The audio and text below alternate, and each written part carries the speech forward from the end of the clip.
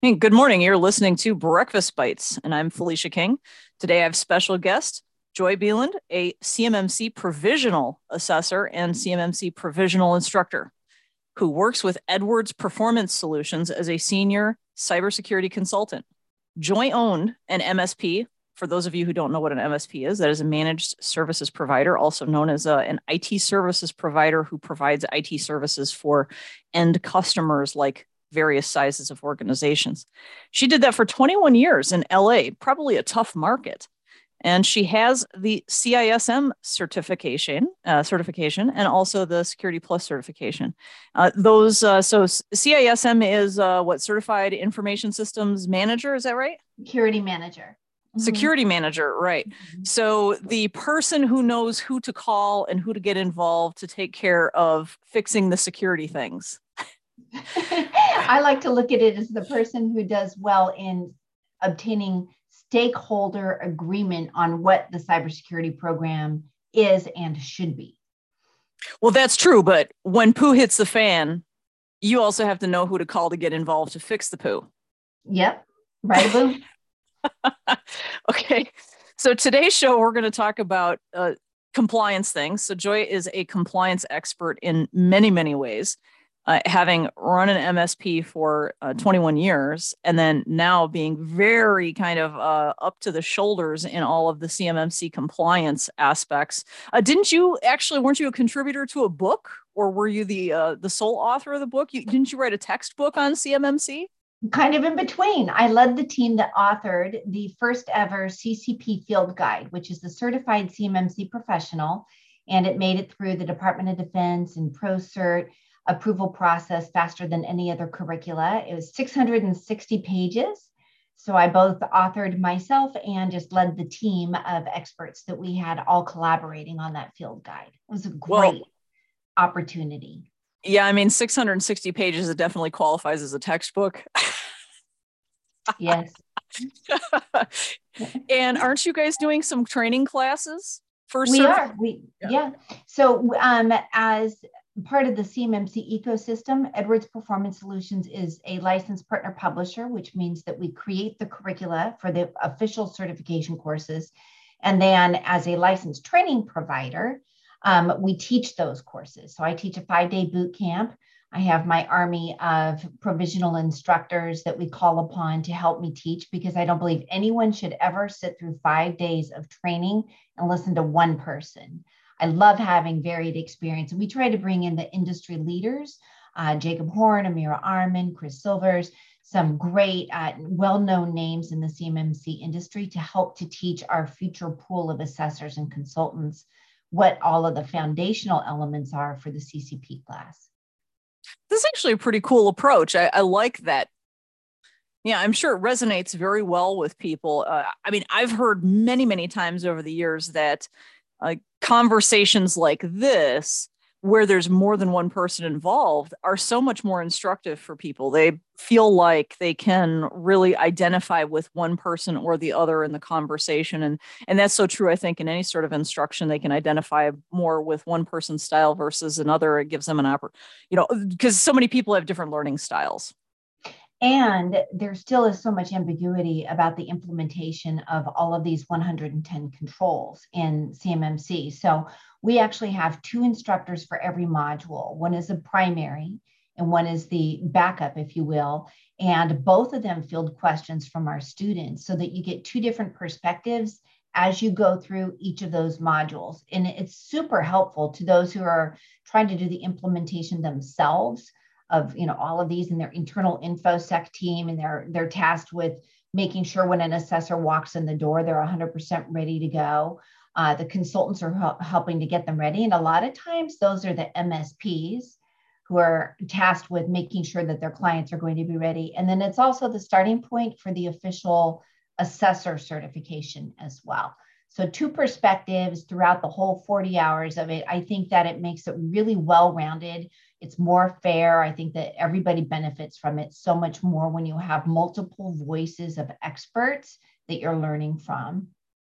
Well, and it's 2 banks of experiential knowledge. which Exactly. is so crucial. I think for me, one of the delineators that I use, or rather, a smell test as to how good a security assessment is on something, is if you have one expert look at it independently and then another expert looks at it independently. And where those two merge, you can have pretty high certainty that those two experts, that whatever they're saying is correct. Because if they both came to the same conclusion independently, that's pretty darn good. I That's experienced, exactly what we're going for in our training yeah, program. yeah, Yep. I experienced that in July. I encountered another Kaseya VSA hardening expert, and he and I shared notes about what it was that we thought was efficacious for hardening those. And it was just astonishing how much consistency there was between our two approaches. So we felt pretty good about our Good. security posture about that. Yes. Uh, so the topic I wanted to talk about today with you and get your perspective on was a continuation of some cybersecurity insurance, which is really, from my perspective, really a compliance question. There's many organizations out there that are in, I'm going to call them minimally regulated spaces, where we know everyone is regulated to some degree, shape, size, or flavor, but unless there's active enforcement, then many of these organizations may feel that they're not really regulated. And I personally have experienced that in the last 12 months has been the first time that many of these organizations are, for the first time ever, actually having an enforcement action on them. And that enforcement action is really a matter of, do you want to be insurable or not? And that insurable question comes down to, the cybersecurity insurance companies have gotten their tails handed to them on a stick with all of their lax requirements, and they did a lot of underwriting in the past, and they didn't charge enough on the premiums. And so now they're, really taking a hard swing back and saying, okay, well, you have to have all of these things in place or you're just not insurable. And even if you are insurable, and even if you've done those things, your premium's still going to go up like 125%. Totally agree with everything you're saying. Yep. you know? So Crazy. so this, and then here's the other, the other thing that's even happening, Ben, in the, I'm going to call them less regulated states, is they're saying if you're of a particular revenue threshold, you also have to have an incident response plan. So that's been the first time ever. Like Wisconsin, for example, says all organizations over 10 million in revenue must have an established, documented, implemented IRP by, I think it's November 2022. So the insurance companies said, oh, well, we know that's coming. We're going to put it in your requirements now. So if your premium renewal is in March, for example, you got to have the IRP now. So forget what state of Wisconsin law says, you got to have it right now. And I'm sure you're aware, the NDAA 2021 legislation included enforcement components for SPF, DKIM, and DMARC. And I had a lot of hot debates with some IT folks over this, where they said, oh, we're not a DoD contractor. We're not going to be, having to be compliant with it. And I'm like, no, you're not interpreting that correctly. The reality is that because DoD contractors are on G Suite, they're on Office 365, they're on these things, that Microsoft and Google and all of the other hosting providers, they're going to have to change their regulations with their defaults with regards to recipient policies. And so if you would like your emails to still be deliverable, you're going to have to do something whether or not you're a DoD contractor. And that God, whole, it's such a simple thing. I mean, who well, would ever complain about it? My God, what is it? It took 10 minutes for us to do that to all of our domains when I was an MSP. well, in fairness, most organizations that we have dealt with who are using marketing automation platforms have had a tremendous amount of misinformation provided to them by the marketing automation platform. Okay. And so they don't actually give them the guidance that says, well, you really need to put it on a subdomain. Like, we've got a client who uses Salesforce. Well, so Salesforce emails are getting rejected because they're seen as spoofing. Well, of course it's spoofing, right? It needs to be on a subdomain. So I think the one of the big problems that occurred was that a lot of IT departments were trying to do this on their own, and they didn't have highly competent MSPs helping them. And, to be blunt, there's a lot of MSPs out there that didn't have the technical chops to do it. Funny thing is, we have the Chamber of Commerce as a client. And the day after I gave a presentation to their board of directors about this whole topic, another kind of sister or brother Chamber of Commerce in Wisconsin got their tails handed to them on a stick with a breach.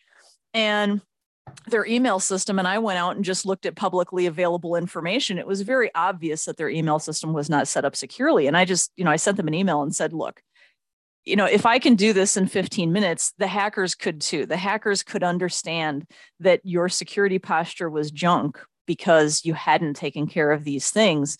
And so the real question was, who was taking care of their IT?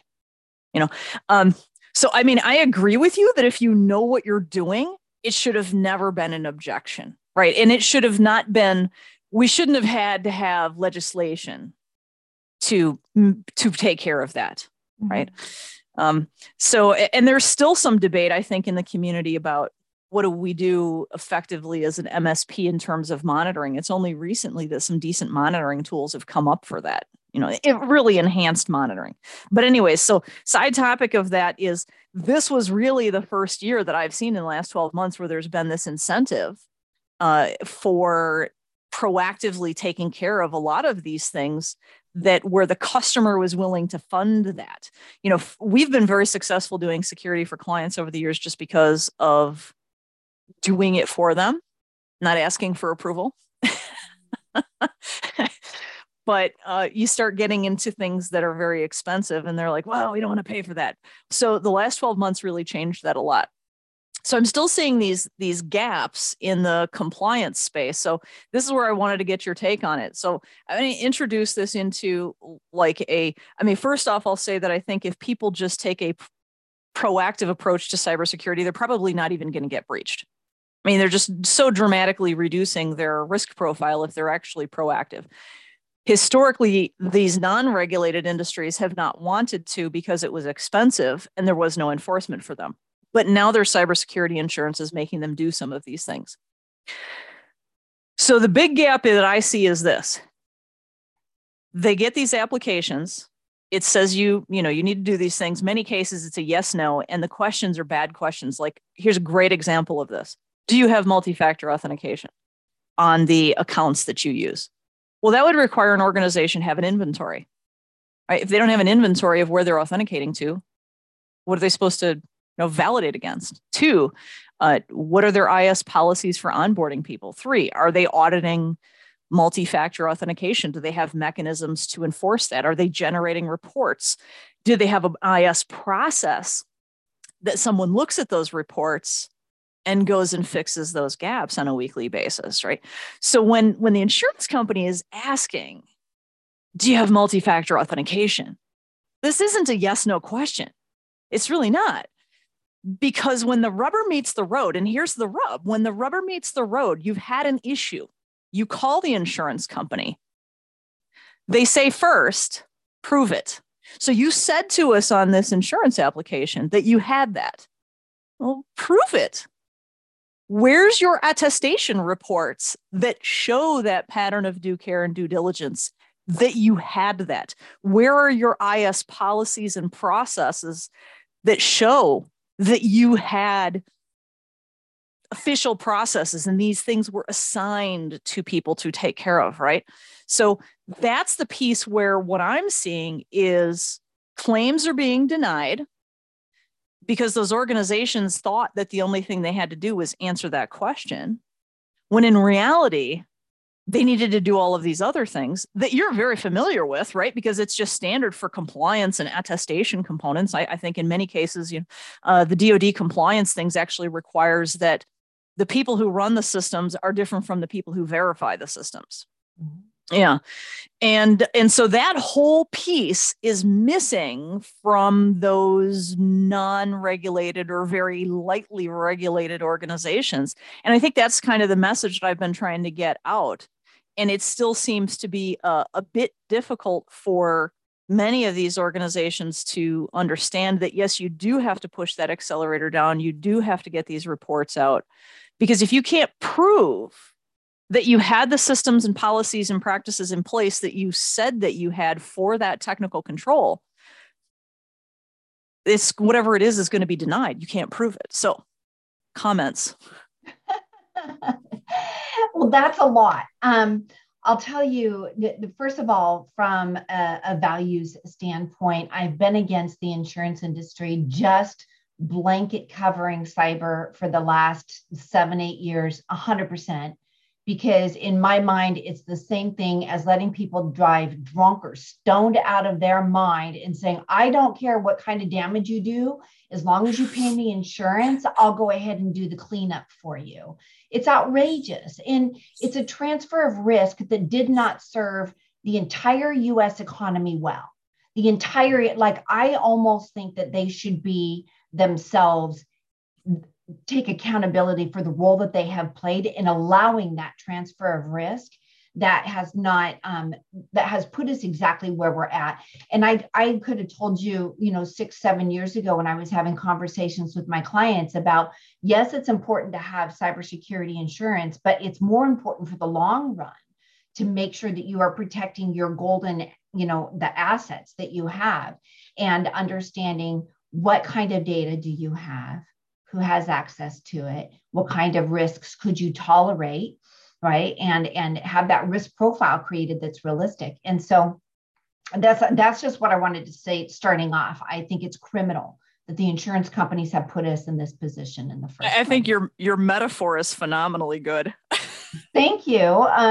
So now that we're here and companies have spent over the last however many years, premiums have been doubling and tripling, and now they're to the point where, okay, we've paid so much money into the insurance company that had we actually invested that money in improving our cyber posture, right, we would be able to have those check marks on the insurance and the attestation in place. We'd be there already, and we would be the ones getting the better rates because we're doing it the right way.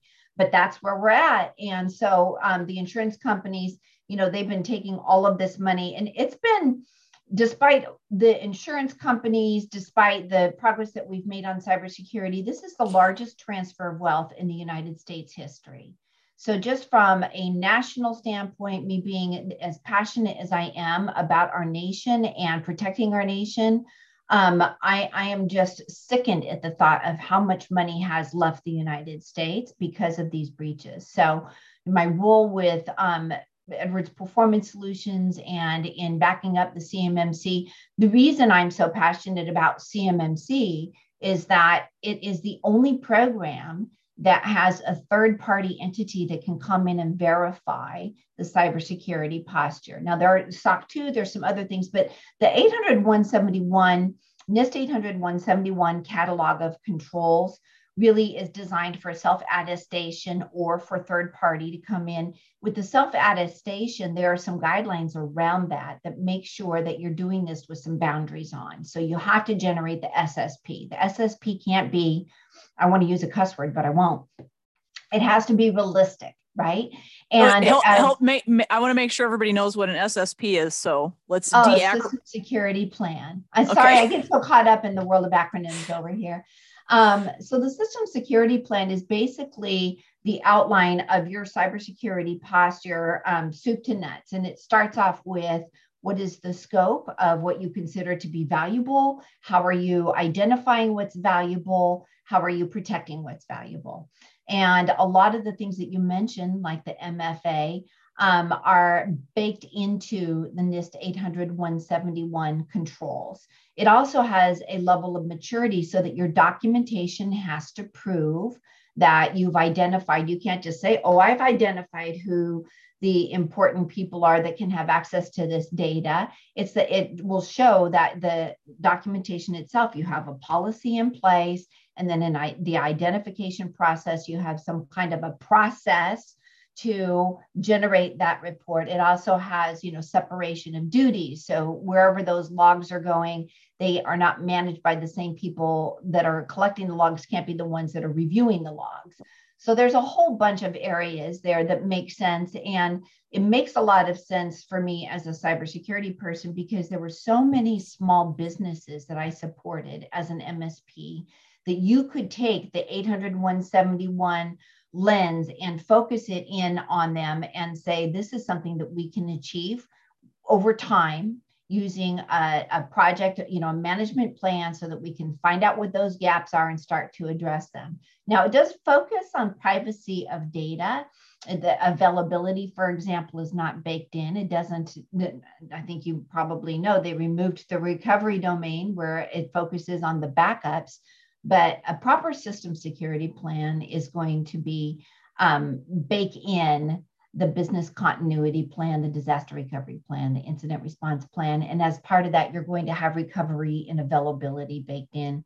So I'm going down a rabbit's hole to say that there are frameworks out there, and there are ways that you can approach this that it not only would suffice that application for cybersecurity insurance, it would actually really greatly improve your posture. And the most important thing is that the business owner needs to have a true and accurate picture of what their risk is. And if you go through a process, a framework of some kind, legitimately, and have a third party sign off in it, as you were saying, then you actually know what your risks are. And it's good, prudent business sense. So here's an interesting question for you. Is first, before I ask you the question here, I will say that I 100% agree that it's absolutely possible for every SMB out there to get more cyber secure over time. It's like an elephant. They have to bite it one bite at a time. They need to just work on it every single month, just keep financing the improvement of the effort and stop thinking about it in terms of something that you have to have some grand price tag that you figured out before you can even start. No, just do something. Just start working on it. I just tell clients, look, if you want to pre-authorize 10 hours a month or 20 hours a month, whatever that is, that's what we will set aside. You just figure out what you can finance and let us just continually work on it. And it absolutely 100% works. We've been doing that for 20 years as an approach, and it works very well. Exactly. So, question for you is, the challenge that I have seen in the SMB space is we need a viable and yet comprehensive risk scoring system that integrates all the factors. And I have found that we really had to invent our own, because I couldn't find a product that would do it. And I also feel like there's a tremendous amount of variability that needs to be accommodated for. So, for example, I'm not comfortable going out and buying Rapid Fire Compliance Manager. First off, I think it's very expensive, and it's outside of the price tag of what most SMBs can afford. Even simply having their own dedicated GRC is outside of the budget of most SMBs. So what we've done for our clients is we have our own GRC basically, and we provision little chunks for them on there. And it's kind of like a little mini GRC. So I can give their insurance people access to that. If we have an incident, the incident responders can have access to that. The customers have access to that. And it's kind of like a read-only space. So it's very nice for that. But we've had to get very creative about being able to deliver those kind of enterprise concepts into the SMB space. And there's still, to my understanding, is no commercially available product that will ingest all of this data and create a comprehensive risk score, because I feel like what the business decision maker really needs is red, green, and yellow, scores, charts, and graphs. In an ideal world, it would kind of be something that worked like a FICO score, that, here's your total potential score you should be seeking to get to.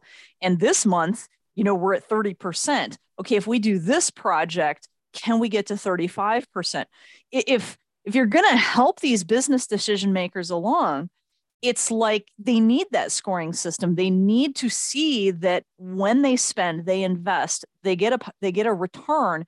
But the struggle that I have is I have yet to see a commercially available, financially viable tool with a low enough total cost of ownership that's available in the SMB space that can provide that. So have you found one?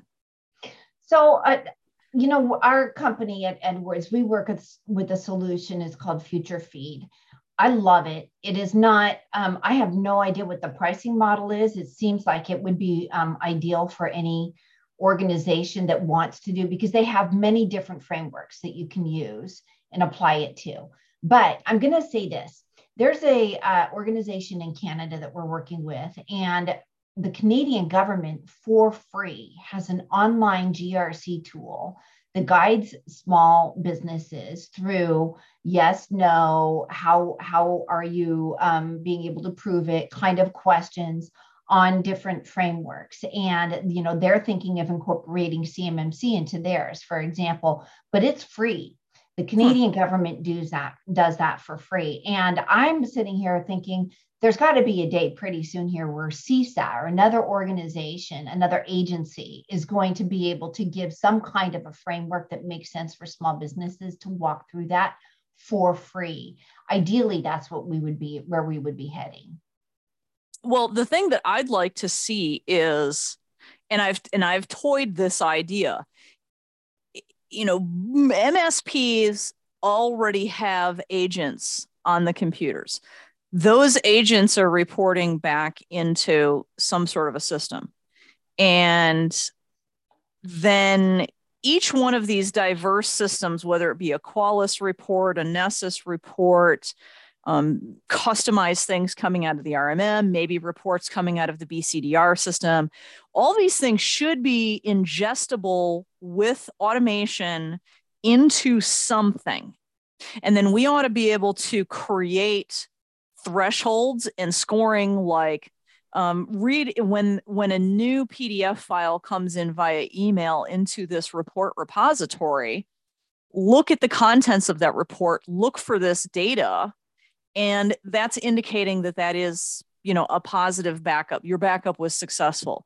Or so what I'm saying is we need to have really high-end automation on this, and then some system needs to plug in via an API into that and look at it for risk scoring and bring back where the MSP can create their own thresholds and go to red, green, and yellow on all the things, and end up with it creating that.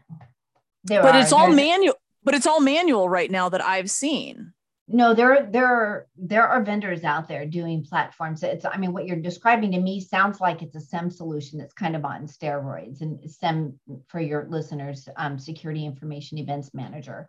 So it can take logs basically, but you're saying have an AI where it can actively, or have an API where it can actively do AI on it to determine whether the information coming in, even if it's in a report format, can be ingested and have some kind of a score levied against it. And there are organizations working on that. They contact us at Edwards to see if the solution they're building makes sense. So we give feedback on those kinds of things to see if it's going to be viable and what they might not be thinking about. So I've seen several of them. And I think that, the MSP market, like the amount of money pouring into the MSP market by the security vendors is unconscionable.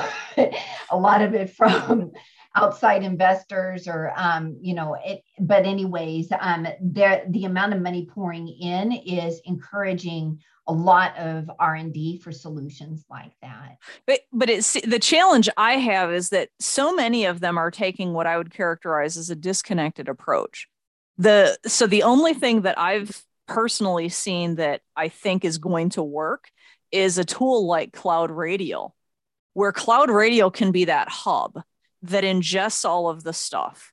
So now the question is, because Cloud Radio is your customer engagement portal and it has the report repository functionality. You can run assessments in there. If they were to enhance their product, you might even be able to do better customized policy, and it's all automated once you put the functionality in there. It already has plugins for PSAs and RMMs if you wish to do so. But what's missing, Cloud Radio needs some enhancements for sure, but it matches the paradigm. The other tool that I've seen that I think would do very well as an API plugin into Cloud Radio would be Cynomi. So that's CYO, or no, I'm sorry, CYNOMI.com, Cynomi.com. And David Promore is the guy who runs that. And they've got a really excellent paradigm for that. To me, though, if we're going to have a low total cost of ownership for all of this stuff, which is what the SMB market requires, we have to be able to, as an MSP, spend our time tuning those thresholds and tuning the scoring, and the evaluations are fully automated. So, yes, we're going to configure things to send into Cloud Radio, but then we need something outside like Cynomi to reach in with an API and look at that data and bring it back into Cynomi and evaluate it, and we tune it here and that, and then we need to be able to publish the Cynomi scoring, charts, chart scores, charts and graphs, red, green, and yellow, and scoring, and that back into Cloud Radio as the customer engagement portal, so that you can continually have one interface that you're interfacing with your clientele over. Because, paradigms from my perspective, like CIO Toolbox or CISO Toolbox, or many other things that are like that, it requires you to sit there and every month turn the dials and futz with it. So first off, it's a tremendous, you're paying $400 to $600 a month for some little tool that you then have to throw a bunch of manual labor and effort into it. And the problem with that is that the vast majority of MSPs, that is not even financially viable for, because they can't throw that kind of manpower at a manually tunable tool like that. Now they're saying, well, it's getting them sales, it's helping them have their customers make better business decisions. But I'm saying that the paradigm of you having to manually collate data on a monthly basis and stick it into a platform and then tune the scores, charts, and graphs, it's a paradigm that has too high of a total cost of ownership. And I think it's too prone to error as well, because it's a manual process. So that's why I've been really looking forward to a tool like Cloud Radio being the hub, but then we need an evaluator tool to plug into it on an API. And I haven't seen, this concept that says, we'll just throw another agent on the endpoints is bunk. You can't just keep throwing agents on endpoints, and you can't keep managing all of these different diverse platforms. And fundamentally, if whatever your scores, charts, and graphs are is not inside of a customer engagement portal that has a plethora of other functionality for you, that is your portal, the one portal that you send your clients to, then it's just some other disparate system. And that's why I'm struggling with the paradigm that a lot of these companies have. I hear you. I'll tell you, anytime that you're talking about one API or one solution that's going to gather and plug into every single thing that's on your network, it makes me nervous. Well, I know that it answers a lot of the. But I'm not saying that. You've brought up a very interesting distinction, and I want to articulate on this, because I am absolutely against stuff that's plugging into your RMM, stuff that's plugging into things that are on your network and stuff, because that is now an external breach vector. Okay. That's why the paradigm I go with is, no, I'm going to take my systems and I'm going to have them output data into a report repository unique per item. So now I'm meeting my attestation requirements. I'm establishing the due care and due diligence. Now this is a space that is outside of the control plane. If I publish that into Cloud Radial, it is completely outside of the control plane of any of those systems. Now, all that I actually need is a system like Cynomi to go look at that data and say, yeah, these are what is in your reports. So now I'm going to use some AI to evaluate that report against the scoring criteria. So I'm totally against a paradigm that says, for example, let's take Cynomi and shove it on all the systems. This is the same reason I'm totally against something like take Compliance Manager and shove it on all the systems, because it's just another stupid agent that you have to maintain and all of that. And it's all this disconnected stuff. I don't want anything in the control plane. In fact, I told David Primor at Cynomi at one point in time, I said, look, if you have a paradigm that is one where your system is going to be coming into the control plane of systems, now you're talking about a risk security vector that really, frankly, shouldn't exist, which is, I've been 100% against anything that plugs in via an API into the RMMs. I mean, it's been a breach vector known over and over and over. That clarification helps. Okay. Mm-hmm. So again, do you know of any tools that are this awesome? Yeah, I know that we are definitely watching the development of some that sound like they are going to meet your criteria. I'm excited to say that. I'm not going to give names. Okay. And even, I just don't endorse individual tools normally as part of what I do, because I'm out there in the assessor community, and it's important for me to be vendor agnostic. I'm paradigm. I'm stuck on a particular paradigm, and that paradigm is something that has to be a viable human capital investment and a viable level of functionality. It can't be, we're going to inject more things into the control plane. I remember I've evaluated things that were like, network security analysis tools, and they're like, well, you have to give us like SNMP access or admin access into your network equipment. And I'm like, right after hell freezes over, are you getting that? Mm-hmm. And they're like, whoa, but we can pick up this alert. And then based upon this alert, we can reach into your WatchGuard Firebox and make this modification. I'm like, right after hell freezes over, do I want your software to do that? Yeah. It's like they just don't get it, that's not a good idea. It's like, to me, cloud managed switches, not a good idea. Last time I checked for CMMC, you couldn't have cloud managed switches. Is that still the case? Cloud managed switches? I don't know that there's a control against cloud managed switches. I thought it had to do with the control plane for the switching infrastructure did not allow remote management from individuals that were outside of the normal personnel who were taking care of that. And that is a risk factor, I think, of those cloud managed systems is if you take a switch and you say this is a cloud managed switch, well, now technically the hosting provider who's managing the controller for those switches, they conceivably have an attack vector into it, and that's happened, right? Was it Meraki? Was it Meraki that had that? I mean, don't quote me on that, but I think there was a switch in a wireless infrastructure that had a breach in their cloud controller that was the breach vector for a bunch of networks. I don't remember all the details on it, but I personally would be much happier with just, if I'm going to manage a switch, I've got to SSH directly to its interface.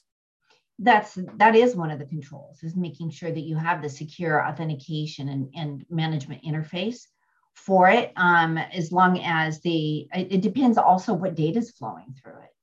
It could be that if CUI is going through it, you want to make sure it's FIPS 140 compliant, not compliant, mm-hmm. Validated. Mm-hmm. Validated, big difference. And so, but the technical controls part of it for me is there's so many different network scenarios that these apply to. And I don't know if you saw the publication that we put out with 12 different scenarios for different types of infrastructures, and whether or not there's an MSP or an external service provider involved, and whether it's all on-prem or it's hybrid, and the bookkeeper even for all of the remote workers, with all these different scenarios. And based on what we know for the scoping guidance on NIST 800-171, what questions are left unanswered and what are the assumptions that we're making as assessors. It's a fantastic, it's like 52 pages. It's a decent, easy read. For someone like you, you'd probably get through it in an hour. I'll get you the link to it. But really, there's just so much about the environment and the boundary as far as what kind of network devices or switching tools could you use. Well, I think that's a prime example of you can get to the right answer if you ask the right questions. Yes, exactly. And that's one of the things we do in our class is, it's because we have out of the 110 controls, there's so many considerations. And with each of those controls, the assessment objectives, the individual assessment objectives, you could have from 1 to, I think, like 11 assessment objectives per control. So things that you have to be able to prove to an assessor that you can validate in one way or another, right? And so for each of those, there's different ways that you might be able to provide the objective evidence to an assessor. And is that going to be a report? Is it going to be interviewing somebody that actually does that as their role and responsibility? Is it going to be a Gemba where you're just walking by and you're going to observe somebody doing something? It's like really exciting. What was that acronym again? Was that GIMBA? Gemba walk. What is that like? It's a term that was fairly new to me because it's not a part of the assessment that I normally do. Let me see. What does a Gamba walk stand for? Let me see if I can give you the generally around managing by walking around. Well, basically, yeah. And it's not even coming up now, so I might even have said the wrong word, but it's a way of doing an assessment where you basically are browsing through an area that like is supposed to be secure. And you're going to watch and see, number one, is somebody going to stop you because you don't have a visitor's badge and you're not accompanied by somebody in the environment? Were you able to just walk in, or did you have to have a code to get into the door? Like there's a whole bunch of different ways that basically walking through the environment would be able to tell whether or not the processes are actually being followed. Yeah, I think that's probably an enhanced flavor of management by walking around. Yes. Yeah, it's assessed by walking around or something like that. Yes.